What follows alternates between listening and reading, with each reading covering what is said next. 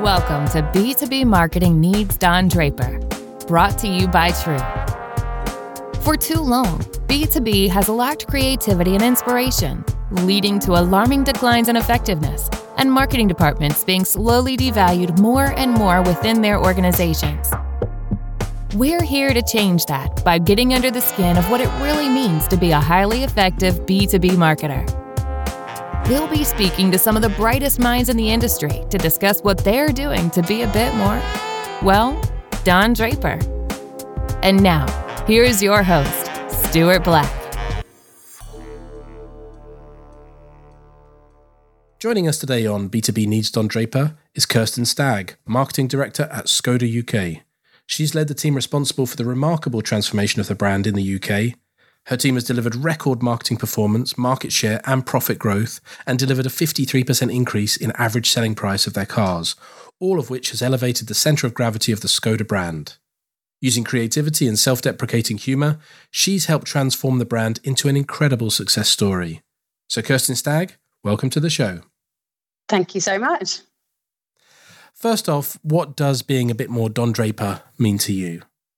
Well, it's something that I'm really passionate about. I think it's so important to really champion creativity when you're in a role like I am. The car industry is really interesting because actually a lot of car advertising and car communications are really similar. You see lots of nice pictures of cars driving around winding roads and cars, looking gleaming and beautiful, but actually without having any real kind of creative standout or cut through. So for me, it's about really always trying to find a new angle to entertain people, be more creative, more storytelling, all of those great things. A little bit more edge. Well, we'll get into that, I'm sure. But first, let's talk about the transformation of the Skoda brand, a remarkable story. Skoda used to be the butt of playground jokes and a tricky proposition for car buyers, but now it's taken very seriously. Tell us how marketing helped refresh the perception of the brand. Yeah, I mean, it's just reflecting on it earlier, actually, because we're just launching our Enyaq Coupe IV, which is our most expensive car to date. So it starts at just over £54,000. I was just reflecting on how we've come from selling cars that are under £10,000 and now we've got customers queuing up to buy cars over £50,000. I think marketing's had a huge role to play in this, but I guess it really started back with when Volkswagen Group took over the Skoda brand back in 1991. So that kind of set everything in motion. And so really the transformation started from the product. And the situation we found ourselves in was the cars were becoming increasingly better, but we still had the old perceptions of the Skoda brand, and we needed to really change how people felt about Skoda. I guess that's where the traditional marketing comms came in, and we've been on a pretty long journey. Actually, I first joined the Skoda brand in 2000, and that was back when we launched the It's a Skoda Honest campaign, if you remember that. And that was really about confronting it head on, being quite self-deprecating and confronting all of those perceptions and challenging people to change their mind, but doing it in a way that was, quite fun, and we didn't take ourselves too seriously. So I think that's where it's the role of marketing started and then has, continued on from there, basically. Well, let's talk about the Honest campaign. It was in many ways quite a brave thing to do. I suppose you could argue that you had to do something radical to shake up that brand image. Can you talk us through the process of deciding to embrace that self-deprecating humour, that creativity? Yeah, absolutely. And in no way can I claim credit for it. I was very new into my career back then, so I wasn't the mastermind. But yeah, it was really about recognising that Skoda was quite a small brand it had a small share of the market back then, around about 1%. So I think we recognised that if we wanted to cut through and stand out, we had to do something differently. And by pretending that some of those old perceptions were there, that wasn't going to be enough. We couldn't just pretend them and carry on. So, we had to confront them head on. But it was really brave. So it was my first marketing director boss, a guy called Chris Hawkin, who was really a huge fan of creativity. And it was when we worked together with Fallon for the first time. And we actually still work with Fallon. We've got a really great partnership that has spanned over all of those years. Built great trust with them. I really love the ad where you have potential car buyers trying to escape the dealership once they realise the car they're about to buy is a Skoda. When pitching that to the leadership team, were they nervous? Do you remember how did you overcome any jitters there? Yeah, I mean, it's always hard, isn't it, when you're trying to do something for the first time, because you don't have the benefit of history to demonstrate that what you want to do works. And so you definitely have to have a leap of faith. I think one of the big challenges that we had was that in the UK, our customers were a little bit different. So, for example, Skoda in the Czech Republic is the number one car of choice. Everyone drives Skodas, their friends, their family. So people kind of know how good the cars are. And so we had to really help them to understand that UK consumers are actually quite cynical. We have quite a ruthless sense of humor. And so that there was definitely an education that had to go there. But it was a brave move, because if it hadn't been successful, then I think it would have been quite controversial. Absolutely. And what were the results in terms of audience sentiment, for example, or market share, or any other metrics? Yeah, I mean, it was phenomenal in terms of making people notice the Skoda brand. We'd always, with motoring journalists, we'd always had a really great reputation. So in 2000, that was the first year that we won What Car overall car of the year. So the journalists had already kind of twigged, and it was the marketing campaign that made customers start to realize that the brand had changed. But I think, what's interesting about brands is they don't change overnight, do they? So we've been on a journey, for all of this time. So for kind of 20 years, still continuing to, move on perceptions of the brand and grow the brand and be able to, expand into segments we thought we'd never be able to go into. So yeah, it's been a long journey, and we keep pushing on it. And remind us where you are now. You don't run those kind of self-deprecating ads so much anymore. What's the current strategy? How have you moved on from that initial repositioning? Yeah, so we've moved on a bit. So back in 2016, which is when I rejoined the brand, we moved to kind of a slightly more emotional storytelling style of advertising, because we recognise that people aren't sat around at home waiting to see what's the latest ad that's come out from whichever car manufacturer it might be. So we wanted to start being more kind of relevant, a bit more, in line with kind of popular culture. So that was when, for example, we partnered with Paloma Faith. That was a really, really successful partnership for us, actually. And it started to help us move the brand into a space where we were attracting different customers, so much more women into the brand. So we've historically had quite a male demographic audience, and we started attracting younger customers to the brand. Again, we were, historically, we've been predominantly an older demographic. So we moved on to that. And then more recently, we've started to just try to be really confident about our products. So we don't joke about our cars anymore, because we recognize that, 20 years later, we're past that. But we still try to retain the storytelling and the human element, but also just try and be a little bit fun and entertaining. Well, I was going to ask, what emotions specifically are you trying to inject into the category today? What's key for you at the moment? I mean, at the moment, if I take this year, for example, we've just tried to bring a little bit of joy. I think we've had a few challenging years. So this year our comms have been quite lighthearted. So most recently we had a campaign for the Kamiq, which is our smallest SUV, and we had the idea to bring to life the story of that car through putting the car through its paces as if it was a dog at Crufts. So really just quite a playful idea, not taking ourselves seriously, but also not being apologetic about the car. So we've kind of moved a little bit more to put in the car a bit front and center also. It's a great story, very inspiring. What lessons do you think B2B marketing can take from what you've done? Well, I think, one of the key things is about recognizing that building brands takes a long time and a sustained effort. So I think it's really important to commit to being on that journey over the long time. There's always a lot of pressure to focus on kind of short-term short-term metrics and short-term tactics. So, for example, in the car industry, your sales colleagues will typically want you to put an ad out there telling people like, what's the offer on the car? So how much can customers save and things like that. But I think it's really important to strike that correct balance between brand building and then the more kind of short-term activation. So we always try and work really hard to protect that balance so that we're always moving forward from a brand perspective.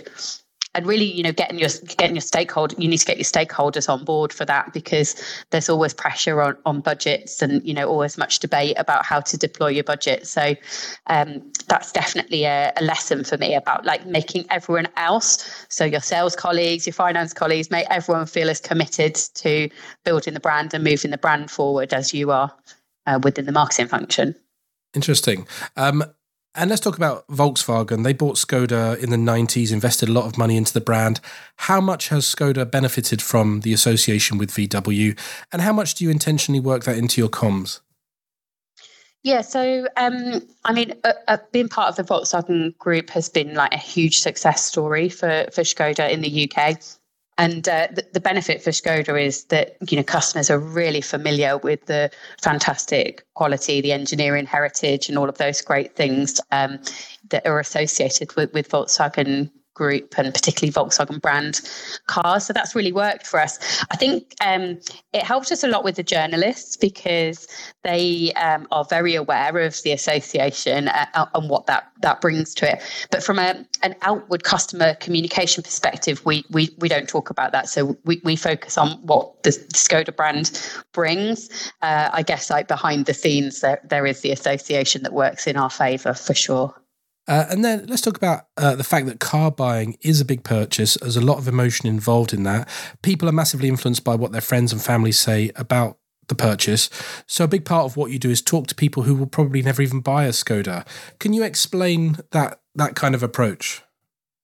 Yeah, definitely. I think typically a customer would go, for example, 3 years between buying a car and then repurchasing again. So it's a really long window of time. And of course, a lot can happen in that time. So we focus a lot on making sure that we kind of remain front of mind and that we keep the brand relevant, but also we recognize that we can't just funnel all of our money into talking directly to our customers, because we want to obviously grow the brand, but then also influence others around them.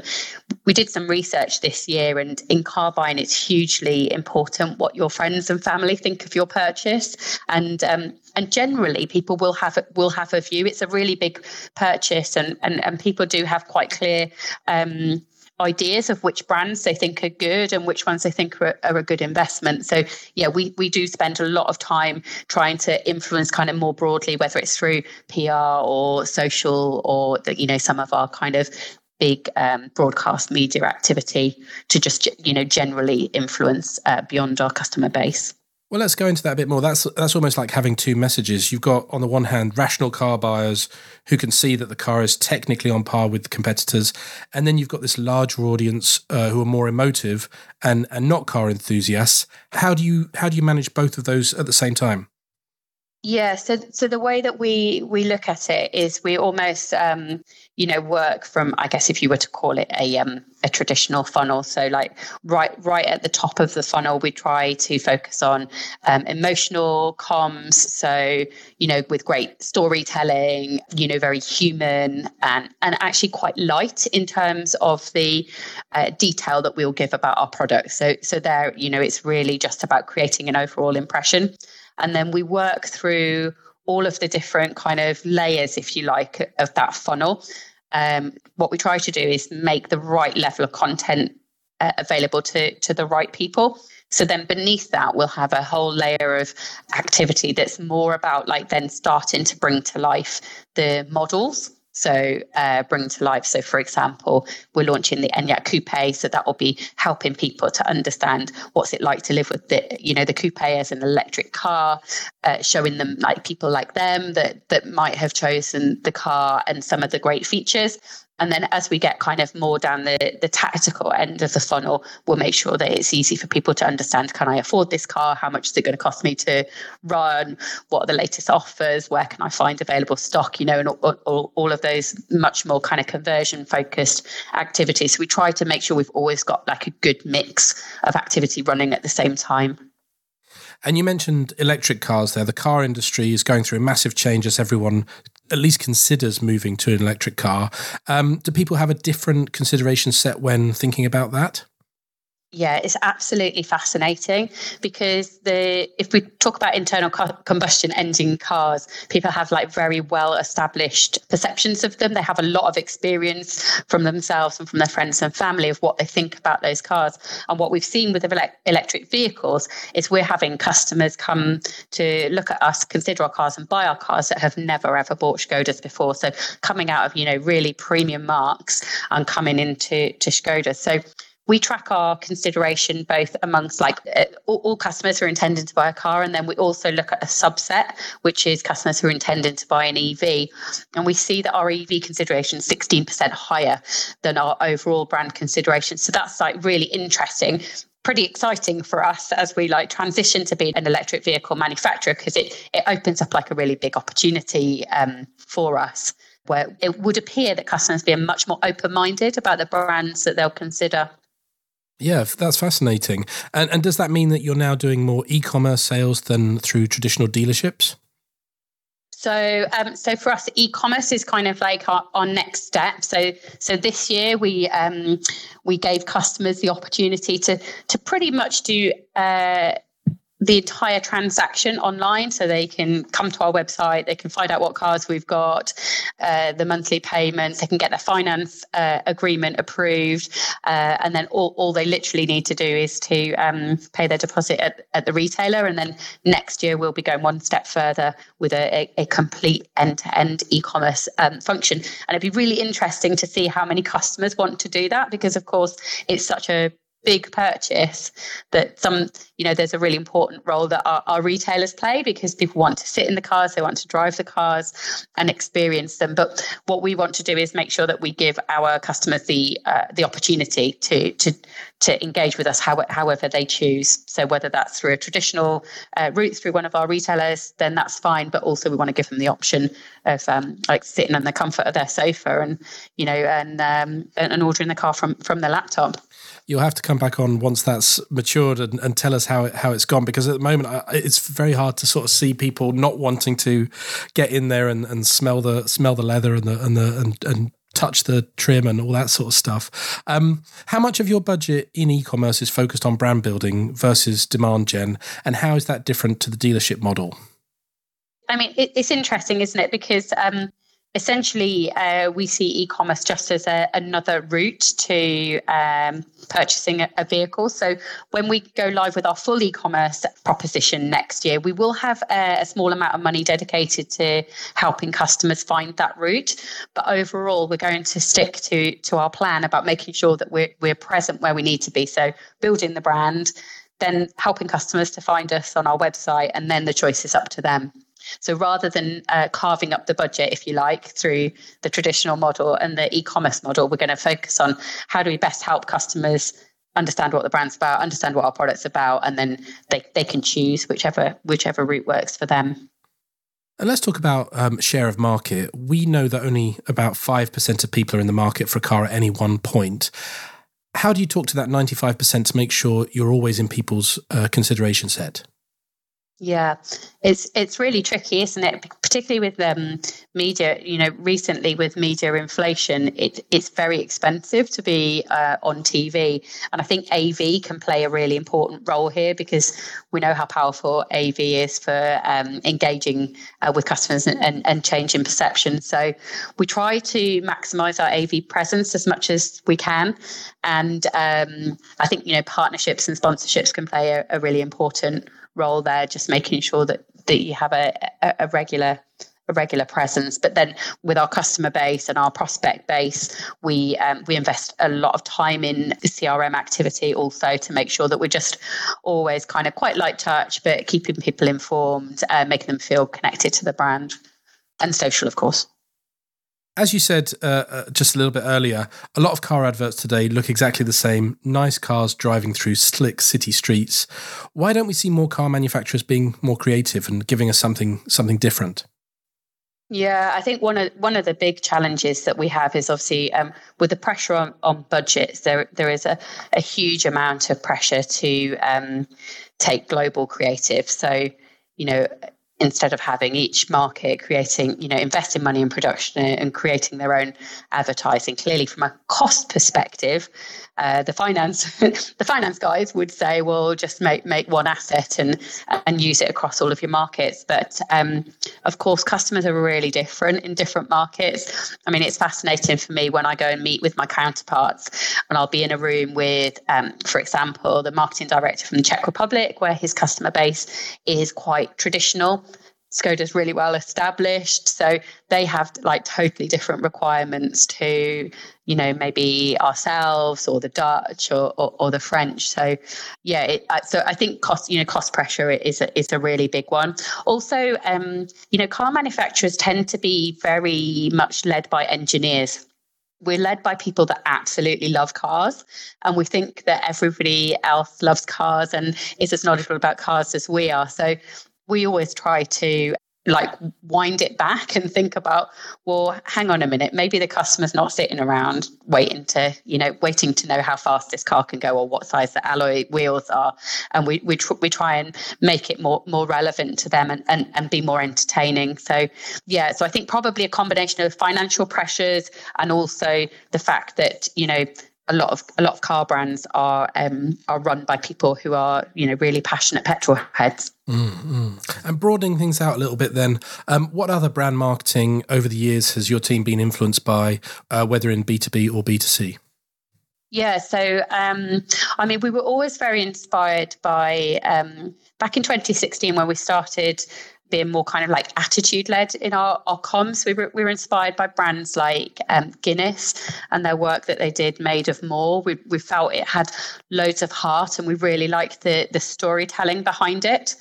And then more recently, I think as we've moved towards just trying to be perhaps a little bit more entertaining and tap into popular culture, brands like McDonald's, they do like a really great job actually of being, showing that they understand like real people and what they need, but they do it in kind of a nice, entertaining way. So yeah, we're always looking outside automotive to see what we can do, where we can take inspiration from. That brings us to the rapid fire round, where I'm going to just throw a couple of choices at you, and I want you just to respond from the gut. Tell me one or the other. Don't think too hard. Are you ready? Okay. Yes. All right. Number 1, emotion or rationality? Emotion. Logic or magic? Magic. Brand building or lead generation? Brand building. If you focus on building the brand, then the leads will come. Obviously, you have to make sure you have all of your good, sensible stuff in place to make sure you help that customer work the way through the funnel. But you can generate leads with brand building, but you can't generate brand building through lead gen. So I think it has to come from the top. Good answer. Okay, moving on then. What's the problem with B2B right now? It's a good question. I think at the end of the day, B2B customers are just people, aren't they? They're human beings who have busy jobs and busy lives, and you still need to catch their attention and catch their imagination and all of those good things. So I wonder whether there's just perhaps a little bit of lack of focus on that area and too much focus on the sensible stuff. So of course, you have to do CRM and you have to get your search strategy right and all of those things. So perhaps a little bit more creativity would help. Good stuff. And then that brings us to Don Draper. If he could come into the room and help fix the problem, what do you think he would do? I think he would look to find that human truth that sits behind everything and that spark of creativity that could help you connect with your customers and bring that message to life in a really compelling way. All it leaves me to do is say thanks to our guest today, Kirsten Stagg. Well, thank you so much for having me, Stu. It's been great hearing about all your thoughts and your great experience at Skoda. I'm Stuart Black, and see you all next time on B2B Needs Don Draper.